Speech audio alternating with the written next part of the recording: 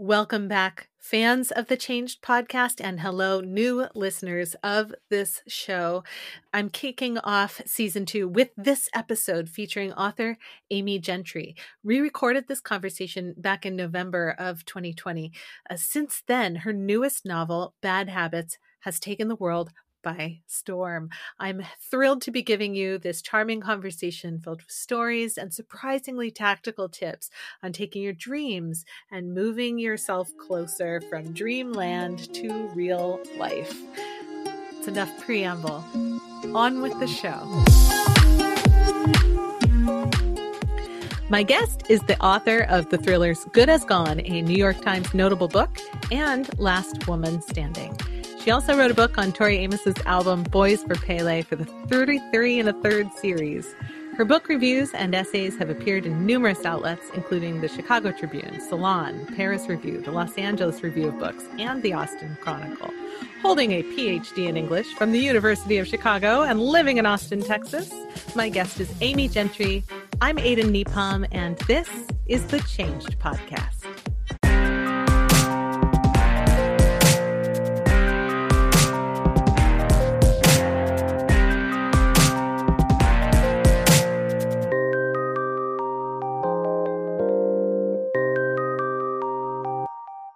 Amy, thank you for being here. Hi, Aiden. Thank you for having me. Tell me a little bit about why female protagonists. Tell me a little bit about why thrillers. Like, you could be writing anything. You're very talented. Thank you. Well, I didn't set out to write thrillers, and in fact, I didn't set out to write anything. I was all set to be an academic, actually. So I started out kind of in academia. And then after I kind of decided I didn't want to do that, after some soul searching and left, I had no idea what I was going to do. And I was just completely, I don't know. I was in Austin. I had met my husband. And he had known me for a really long time. We actually went to college together, and he, knew that I had always wanted to write and sort of suggested that I just think about maybe doing what I always said I wanted to do. And so sounds so simple when you say it like that, to just, do what you always want to do. No, it's not. But, I'd love to talk more about all the steps in that process, because I think people hear about big changes, of course, like that, and feel like that's something I could never do, or it's just massive and intimidating. But in fact, it's this series of steps. Like, when you're doing it, it's just this series of steps. At each point you have, a kind of limited window of things that you can do. So you pick a direction and start moving in it. But so for me, that was I joined a writing group. So one of my husband's friends just happened to be looking for a writing group, and I joined one of those. But even before that, I guess he was friends with a guy who was starting to edit stories at Culture Map, cultural coverage, like book reviews, movie reviews, stuff like that. And he was like, "Why don't you pitch Mike Grotman?" And I was like, "I don't know what you even mean by that." I ended up pitching a story about Dance Dance Party Party, which was something else I was doing at the time. But it's a female only dance experience that happens in a lot of different cities. And it's kind of a dance party, but, with no alcohol, or it's usually just in a dance studio with the lights turned off. And the idea is just to go crazy and dance for an hour or two with just friends or whoever wants to show up. And you don't have to sort of worry about being in a club environment, or, of course, being in a club environment sounds amazing right now. Sure. Being in a room with anyone sounds amazing right now. Right. But, obviously, Dance Party Party is on hold in a physical space for the time being. I think it is. Probably there's some Zoom ones going on. You should look into it. But yeah, so I just started kind of pitching stories and doing books coverage and such. And I don't know, I'm saying it all out of order, but it's sort of over a period of several years, I was making these decisions to kind of go toward what I always wanted to do since I was 9 years old, which is write novels. And eventually I was in this writing group where we were all writing novels. I started writing on an idea that I had this idea back in, I think 2002 or three. And it was something I had kind of just written a little bit on, like, I mean, was more than a decade in the past.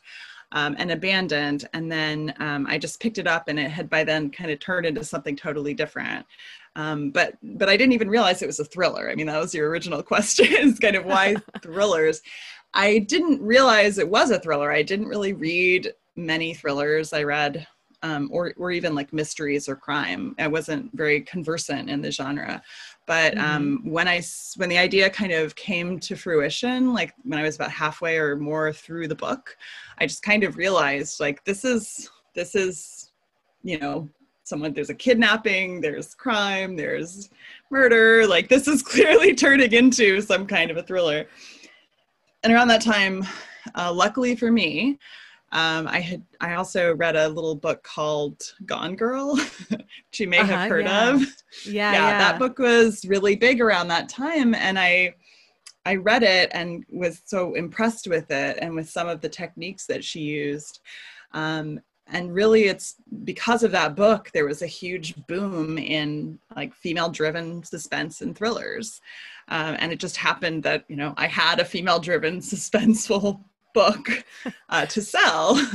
So that part maybe is a little bit more like just pure luck. That there was a market for the thing that I ended up writing. But even at the time, I told my agent and an editor at the time, it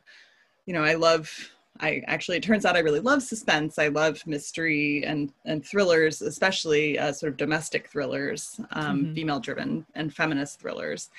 But, this is probably not the only thing I'm going to write. I mean, I want to write all kinds of things, and I have written like in another genre already. I wrote a nonfiction book. And I will probably write more of these books that I love so much, but I was like, I don't know, I'm going to want to write what I want to write. So That's who totally knows what fair. that'll mean. Yeah.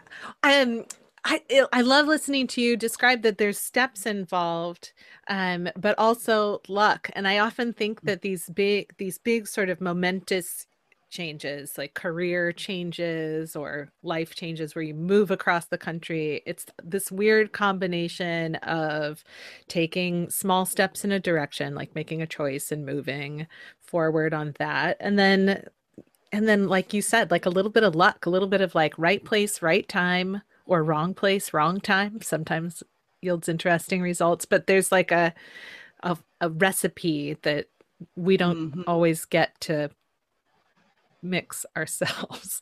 So to speak. No, you're absolutely right. I mean, I tell people, a lot of people ask me about, like how I got started, and, writers would like to get advice about this sort of thing. And I always say, think of it like,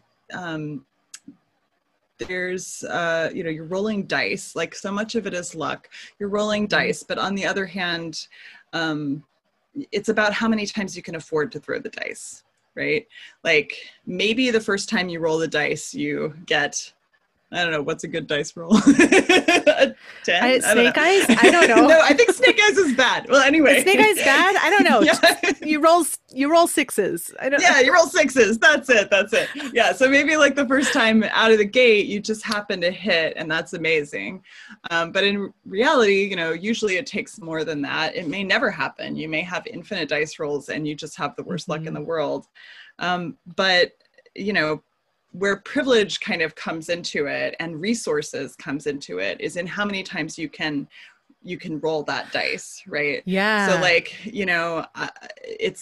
that's a good way of explaining, to me, that's a good way of explaining how it's both luck and also privilege that drives these things, right? So, when I tell people, when they ask me like how they can kind of get started, I often tell people to marshal all their resources, like look around in their world. It's like, well, if you have money, great. You can afford not to work full time and work on your novel or whatever, that's great.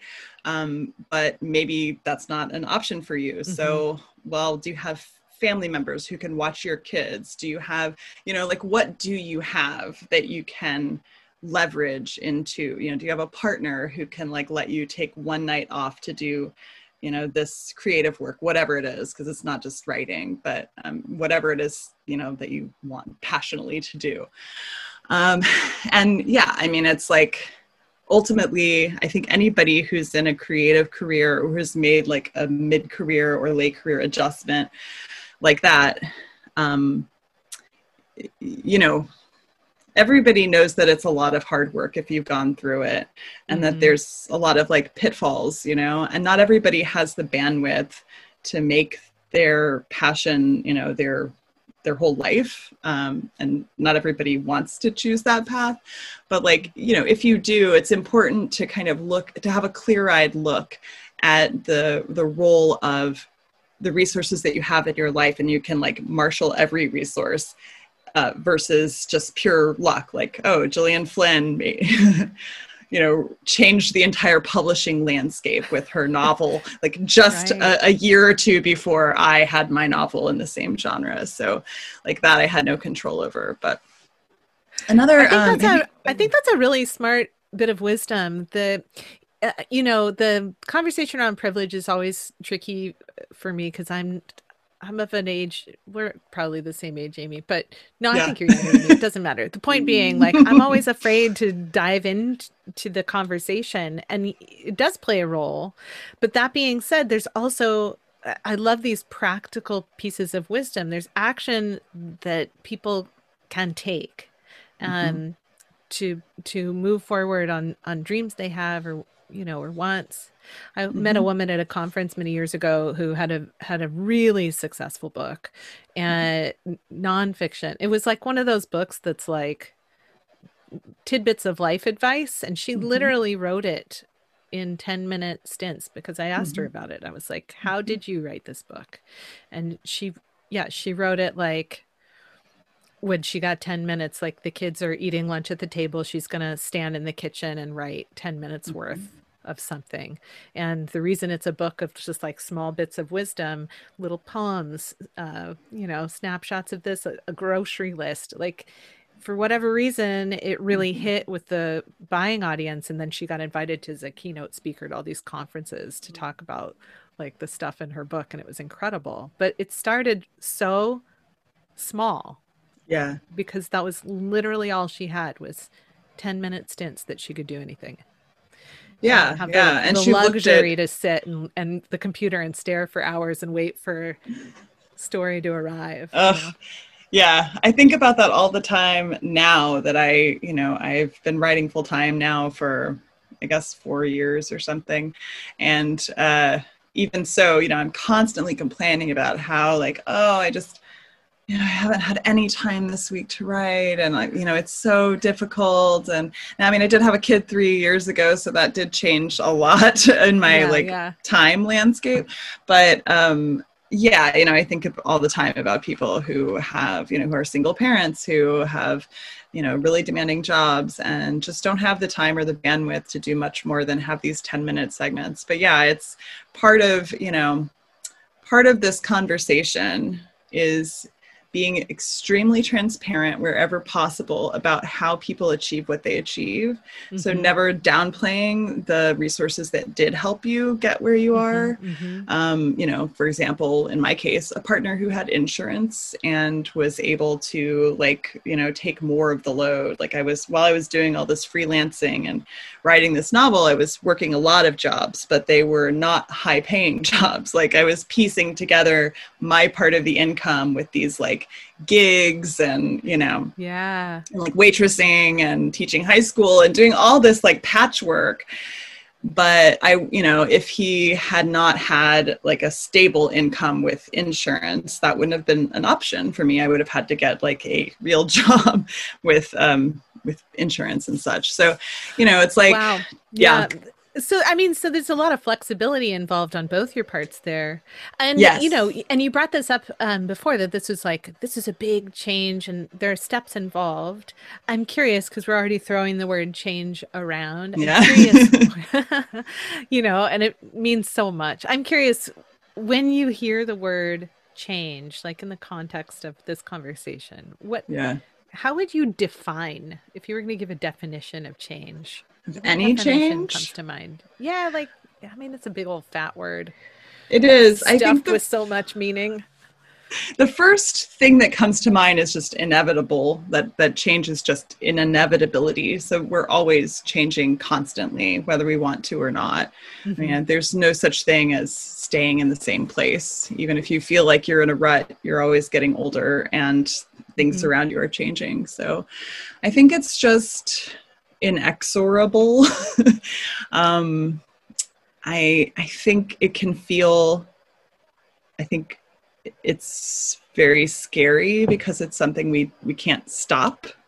Hmm. Um, and a lot of people cope with that feeling by trying to keep things, you know, as under control and the same as they can. Um, Yeah. What's and your other people, personal relationship?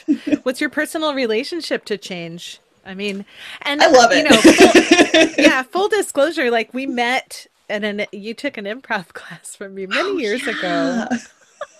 I couldn't even remember how we met actually. That's where we met. You were an improv Yeah, student of mine for, you know, for a right. minute. Like I remember Yeah. trying to convince you to go to the next level. You were like, I think I have had what I need from here. Thank you. Yeah.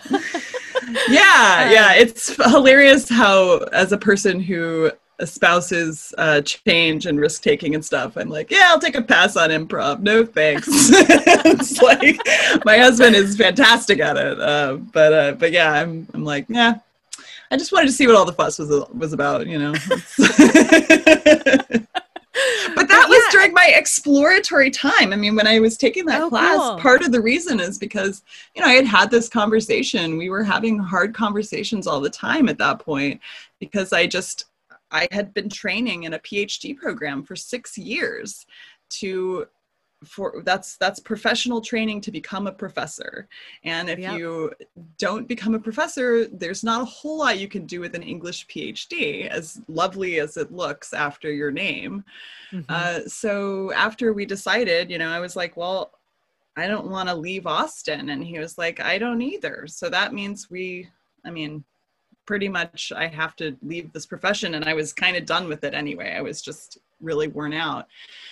But I didn't have any ideas. And I think he said, you know, we sat down and we like kind of looked at the numbers and our expenses and what we were doing at the time. And he was like, well, how about you can take like maybe 1 month to have Hmm. no ideas at all. Like you don't have to do anything for a month. And but Wow. maybe for 3 months, you can just do anything you want. Like just do whatever, like, you know, chase like It's butterflies, you it's know? such a like mathematical approach to something that's completely non-quantifiable. But I think it is. I mean, this is the thing. I really like to demystify this stuff because it's dollars and cents and space in your house and time in your life and years and health, you know? These are the things that go into the ability physically to pursue your dream. And I think one thing that chases a lot of people away from the idea of pursuing their dream is that they hear this sort of, you know, people like me who are very like woo woo, like mystical type people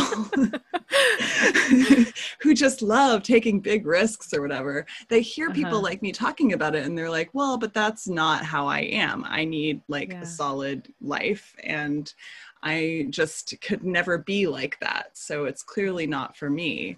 But I think, you know, I don't think it would have worked necessarily for me until I was ready to approach it in a more, it's methodical is not the right word, but just until I had a partner in my instance who was just really capable of like holding down some of that more like practical stuff and just talking it through, not even like, I mean, the support obviously very important. Hmm. You know, the fact that we are living together, so our expenses were less and such, but even just having someone to talk about it and come up with that number of like 3 months. I tell people that all the time now. I say, break your life into quarters, just have a quarterly goal.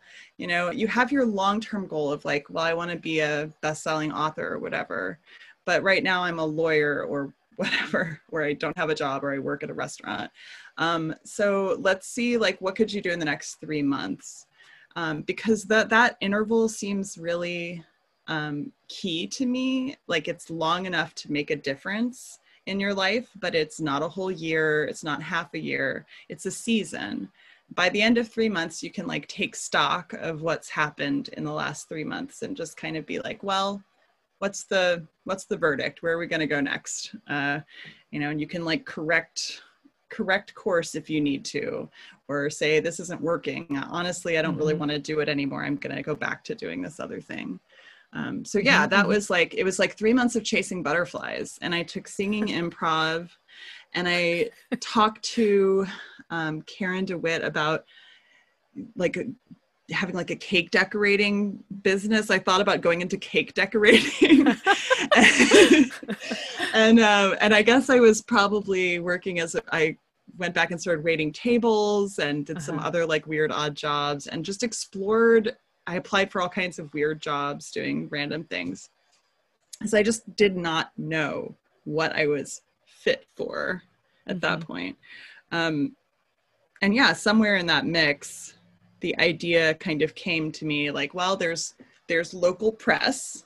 I know how to write about books. So maybe I should start writing about books for local press. How would I go about doing that? And that was really, the first article I wrote for Culture Map, which was about Dance Dance Party Party, I think that was a cold pitch, actually. I don't even think it was to Mike. It was like through their website, and I got paid maybe $30 for it. Hey, maybe. Yeah. And I for like that's a year. Freelance money you're describing. Oh yeah, it is. It's like, for how many hours of work and research, Yeah. Like, I never made it Culture Map for those pieces. I never made more than $20 or $30 or $40 a pop.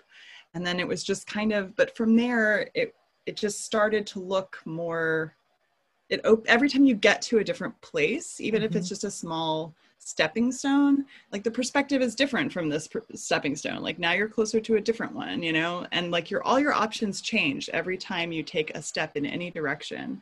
So even if there's like no way you can get to like your destination from here, like that's why it's so important to measure your agency in terms of what you have right in front of you, not in terms of like an impossible goal. Okay, let me tell you one other thing that I did that I think probably other people have brought up before, but have you read The Artist's Way by Julia Cameron? You know what? I have not, but I am super familiar with its place in the lives of a lot of really respected people in my network, friends, but also extended network. So I know that it's been an impactful book for many. It has for me too. I am one of those people. During the butterfly chasing phase, I was also, I went to a women's group of just a few people, like a few friends, basically. And we did The Artist's Way together. And that book, I have to say, it's very woo-woo. A lot of it is kind of ridiculous, but she talks about this very phenomenon. She's very good at describing to you, kind of evangelizing for this idea of just kind of becoming really open to, to like any little thing that might kind of enter your radar. She's just really good on, taking advantage of things that you might have not even noticed before, like sort of readjusting your worldview in order to encompass this like new set of goals that you have. And yeah, I still do a lot of the stuff in her book that she recommends for like an artistic practice. I still do to this day. And that's been, I don't know, 8 or 10 years ago, almost 10 years probably. So that is another thing for me. That's awesome. Well, so one of the things I like to do with my guests is I like to have you tell a story um, from a specific moment in time, a fork in the road moment in your life. And when I ask people to identify these stories, for some people, um, they're like, I have too many stories and I want to tell you all of them. So it's going to be hard to pick. Give me a second. And for other people, they're like, I don't know, my story is just my whole life is my story. So they have trouble identifying like a moment that was a fork in the road choice. So I'm wondering, Amy, if you have a story that you might tell us of a moment in your life where everything changed. Yeah, I'm clearly the person with too many. I would love for you to tell us a story of one moment in your life. Yeah, this was I guess I was fresh out of college, maybe. I had already made a series of stupid choices that led to my like I had already moved to Portland, Oregon, and moved back because I don't know, because I was having whatever drama I was having at the time. And when I came back from Portland, I was sort of washed up and tired. I'd been trying to be a novelist, to be honest. I had been trying to be a novelist and I just couldn't make it work. And I came back home and was like sleeping on in my parents' spare room and then my friends' sofas, trying to like figure out again what I was going to do. And I re-met this guy that I had always had a crush on my entire college life. He was like, in my heart, the first time I saw this guy, I was like, this is him. This is the one. Spoiler alert. I'm not married to this man.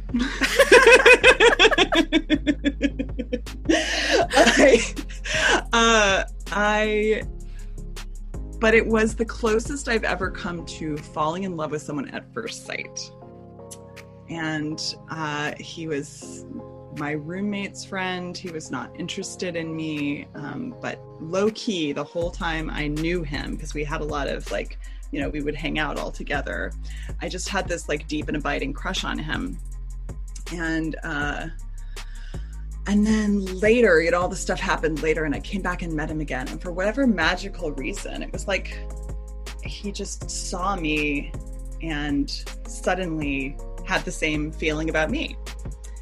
And we had this, what seemed to be a magical whirlwind romance. I know these words sound ridiculous, but again, this is like, it was like taking a drug. I mean, this was like the only time I've had this kind of experience.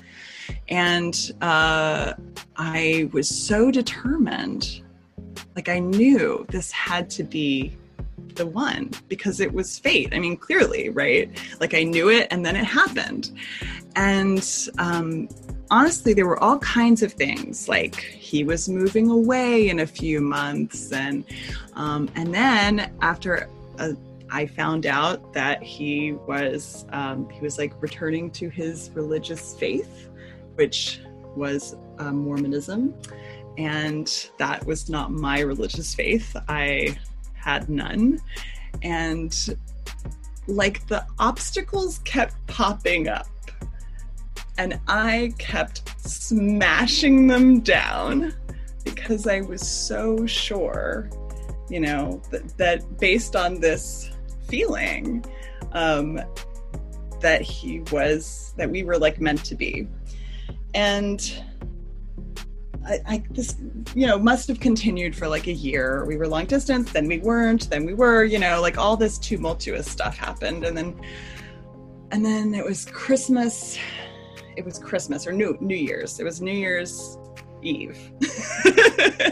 And I had gone to visit him. He was like with his parents in Utah, in like Salt Lake City, Provo. And I was staying with them as like visiting, meeting the family and such. And I just knew, like, I can't remember how, but I just knew he had a ring for me.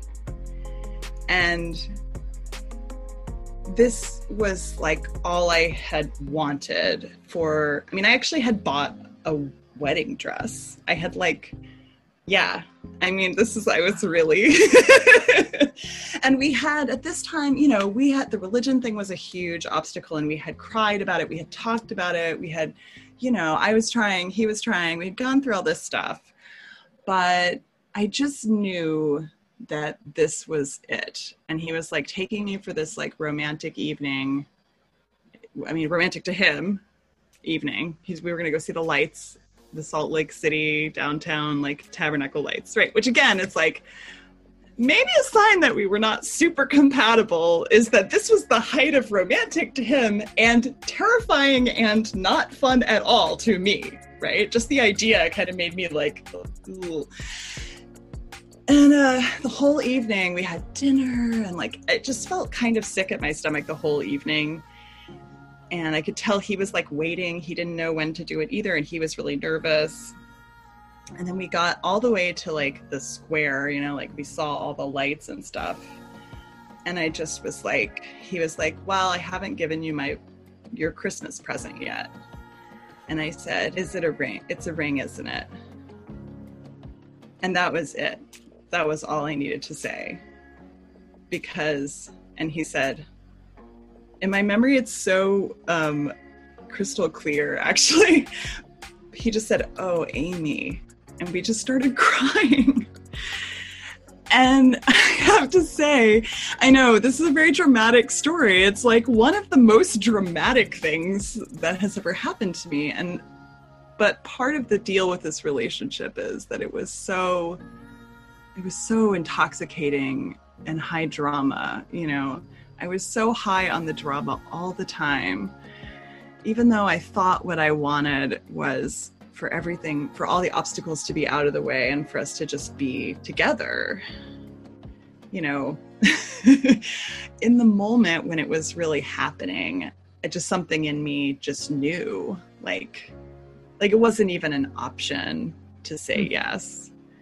And I think about that moment, I mean, for a long time, I didn't know what that moment meant. I mean, in the moment, I didn't even realize we were going to break up because I was just like, I'm just not ready right now. I mean, you know, I'm sure we can work this out. Let's keep working on it.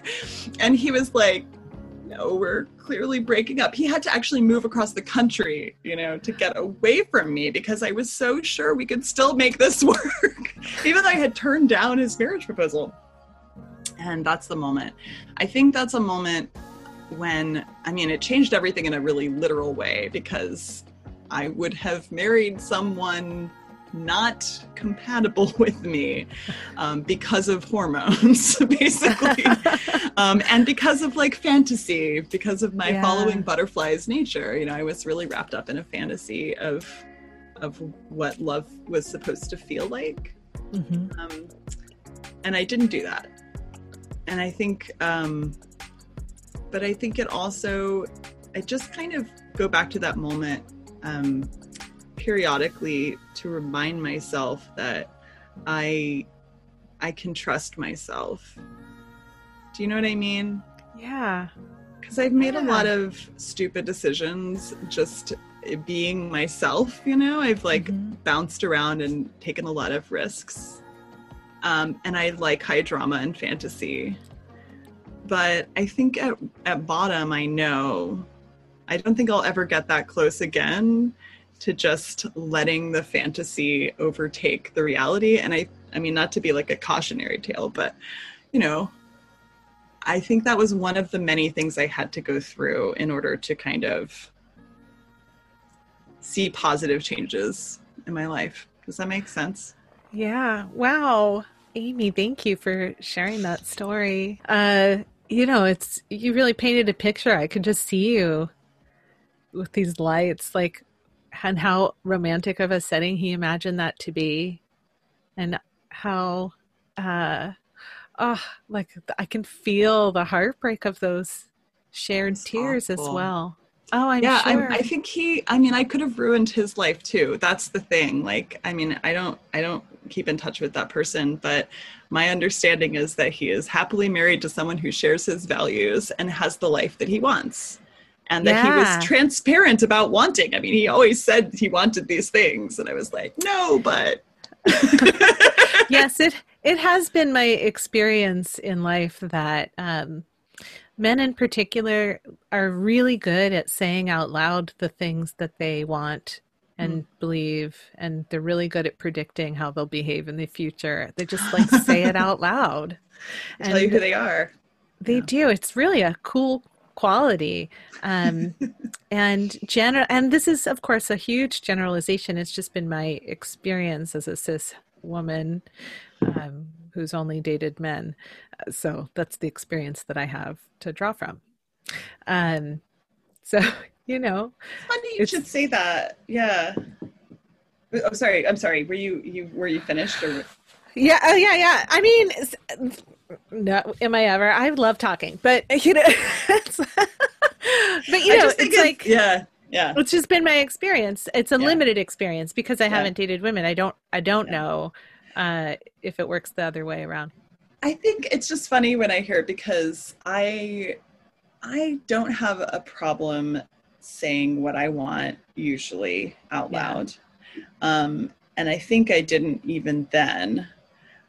Maybe I have trouble hearing other people when they tell me that stuff. Yeah. And I think if anything, I have a tendency to I have an ability to spin a I don't know, a spell. Hmm. I think in that case that guy was really trapped in my fantasy to a large degree of Mm, what we could be. I mean, I think he liked or loved me too, but I think he had a more realistic idea of our incompatibilities, and I was like, like it was like sustaining to both of us. I was producing this like yeah. romantic aura, and I think that's actually also like obviously can be incredibly useful to be able to spin that a feeling for somebody. It's great for a storyteller. It's a very, very good trait to have as a Yes. storyteller.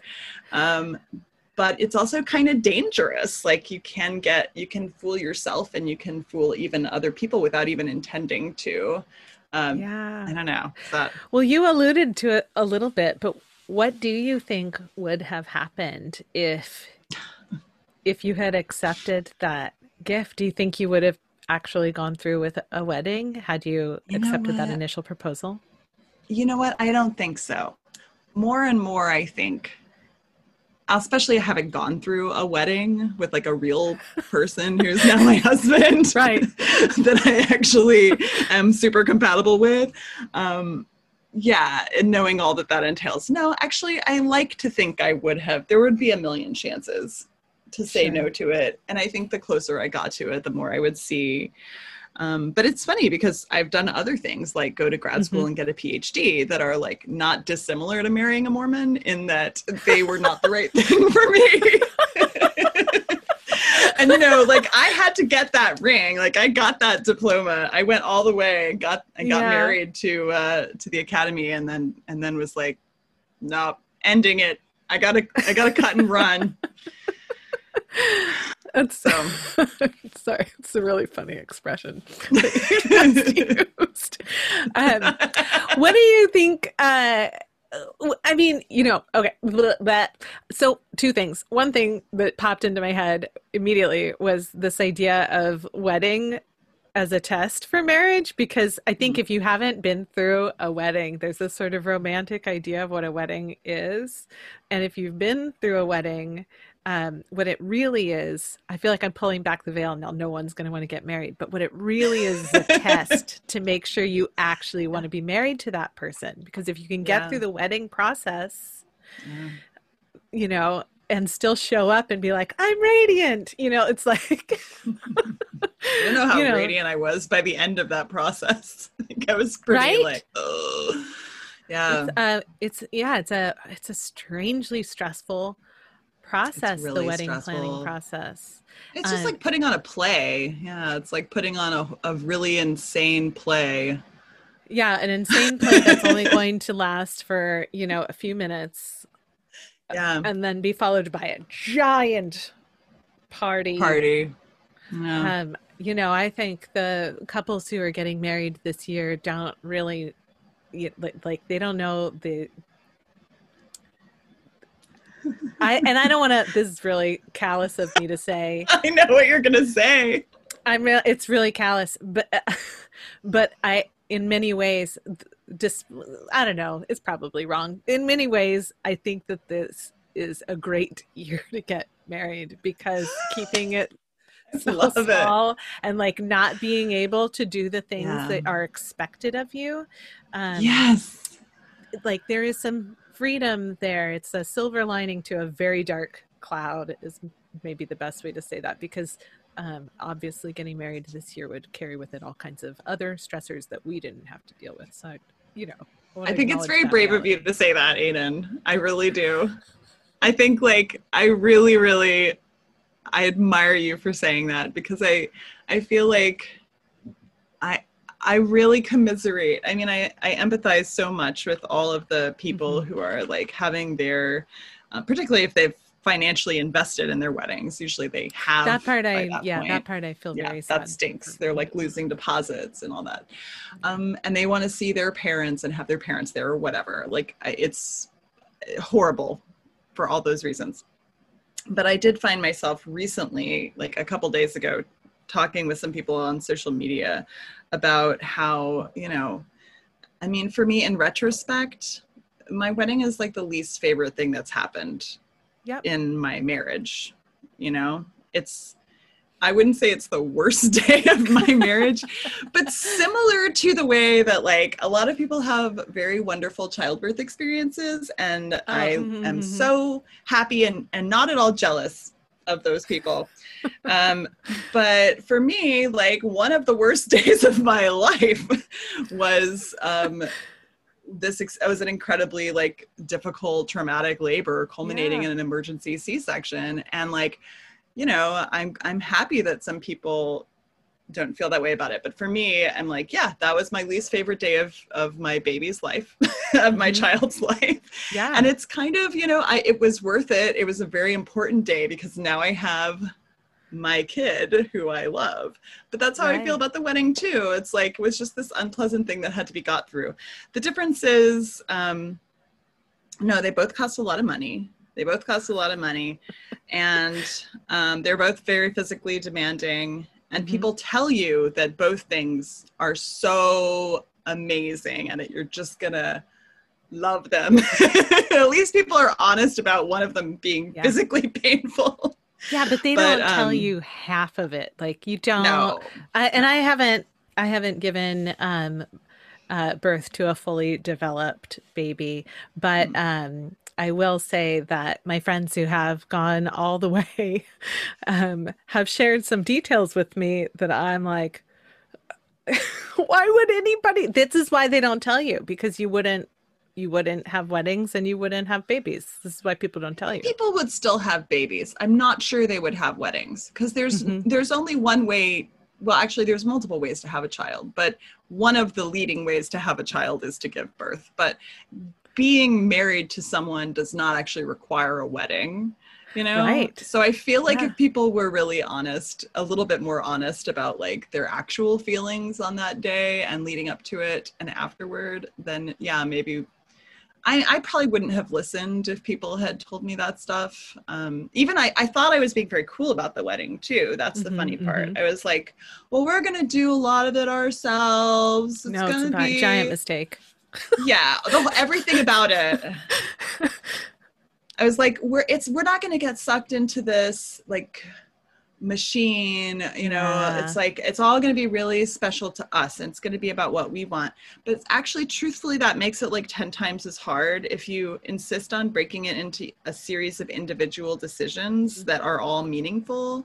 You just quickly lose your mind because it's so much work. You would have to devote your life to it full time. Whereas if you just kind of don't care that much and you just throw a chunk of money at it and are okay, put me through the bride machine. Now I'm a bride. Then you actually, at least you have more sanity, I think. I think that's But probably true. I wonder what else in our universe is like that, like I think what's interesting is people have this constant desire to change what it means to have a wedding. I mm-hmm. think I think that's something you and I have in common. We were like we want we want it to feel personal and we want it to feel meaningful, and that's actually what the marriage is. It's personal and it's Yeah. meaningful. It's like the But the definition of personal. Yeah. if somebody had told me a wedding is a costume party, it would have been a Yeah. totally different Yeah. experience in planning it. And that's essentially It's what it basically what it is. is. It's a Yeah. I mean, costume party. it has its moments, but Really good I mean, one cake thing, if you do it right. I made my own cake like an idiot. Oh my God, how have Made we my not own talked cake. about cake? Okay, so Amy, this is, and this, at some point we'll wrap this conversation up and I'm going to have to make some serious edits, but I have to talk to you about your cakes because Oh your yeah. cakes are incredible. Thank Is you. that a new thing? When did you start doing cake? No, I started doing it when I was a child, I mean, you mentioned actually. talking to Karen Jane about baking. Yeah. And for people who don't know who she is, Karen Jane is an incredible baker. If you're not following her on Instagram, The Instantgram. the Instantgram on the interwebs. Come on, Grandma. If you're not following Karen Jane on Instagram, you should because she has a lot of great stuff that she posts there from time to time of the baking that she does. So you've been baking since you were a kid. I'm going to be Yeah. posting, by the way, a Not picture on the show. baking, just decorating. Well, I'll be Yeah. posting in I the have to show notes correct one of your Sesame Street inspired Oh, character cakes because yay. it's Thank just you. so cool. Yeah, I no, it's just all about I am not actually good at baking. That is a common mistake. I use cake mixes and um yeah, I mean I'm okay at it, but I just like decorating and I started doing that when I was little because I found my mom's Wilton yearbooks. The Wilton is like the cake decorating.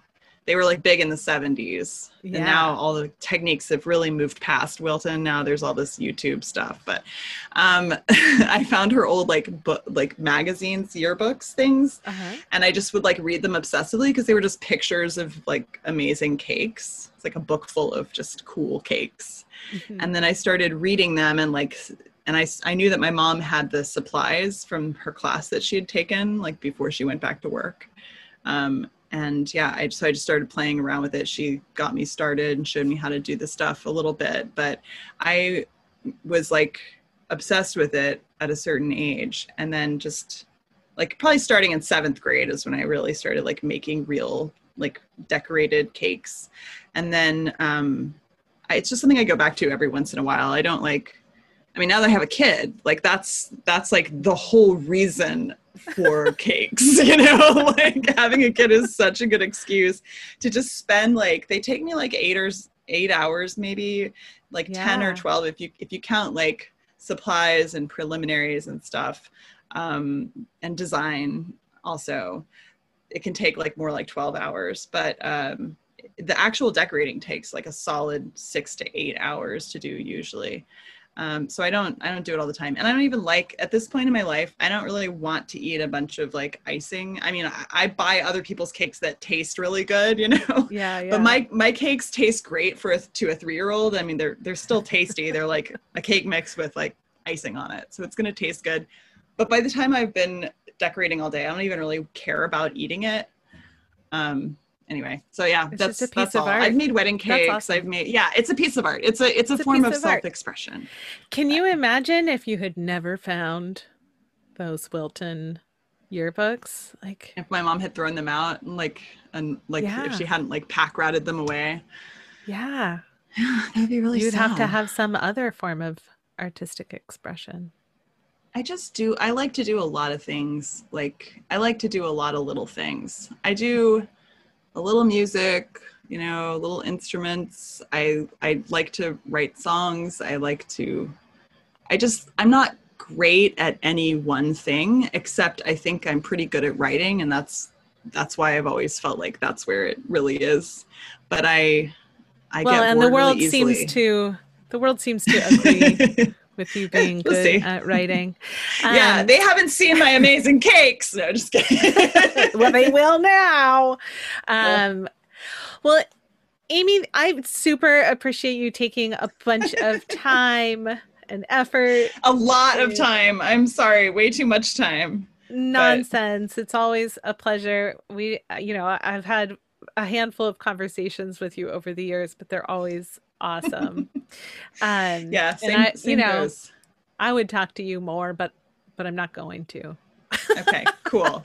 But here's what I want to say. I just want to say super thanks. And also, are there any last thoughts or reflections on this idea of change, or on what it means to become a writer, or on decorating cakes that you want to share with anyone before we go? Well, they actually I'm going to bring them all together into one succinct bit of wisdom. So just sit back. But I think actually I have been thinking that we've talked about a lot of big momentous kinds of changes, and the things that we do to mark those, like the wedding, having a child, moving across country, changing your career. Yeah. But to me, it kind of comes back to that idea of just every big change is actually a bunch of tiny changes, and you don't have power over everything that happens to you in your life.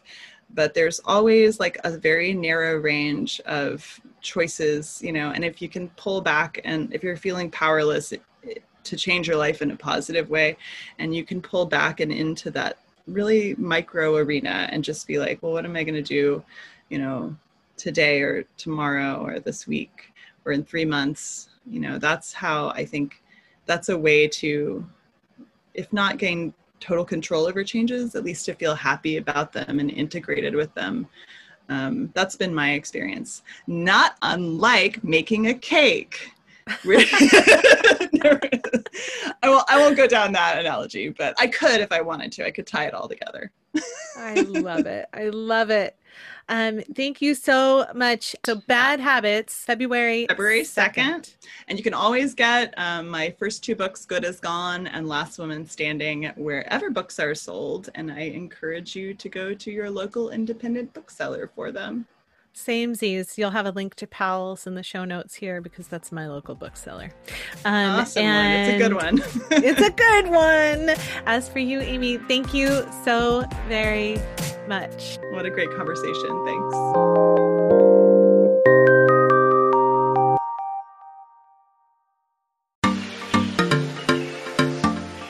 Big changes happen step by step. That's the thought that I'm left with after this conversation. You've heard me say it before, and you'll probably hear me say it again, but life is a thing that is in perpetual motion. Pick a direction and start taking steps, and then take the time to observe all the small changes happening along the way. I like as well Amy's suggestion that if you want to make big leaps, that you don't have to do it alone or quickly. Take stock of the resources you have available to you, and then set a small quarterly goal instead of trying to take a giant leap towards the next big change in your life. Amy Gentry's latest novel, Bad Habit, make sure to pick up a copy from your local bookseller. If you don't have one, you can borrow mine and order online from Powell's Books. You'll find links, of course, in the show notes for this episode at thechangedpodcast.com. The Changed Podcast is produced by me, but I don't do it alone. Special thanks go to my family for their love and support, to all of you for listening, to all of the amazing Changed Podcast Patreon page members, The Art of Change Skills for Life, and Patreon member producer, Dr. Rick Kirshner. Thank you for listening to The Changed Podcast. I'm Ada Nepom, and I wish you the kind of experiences in life you're excited to tell stories about.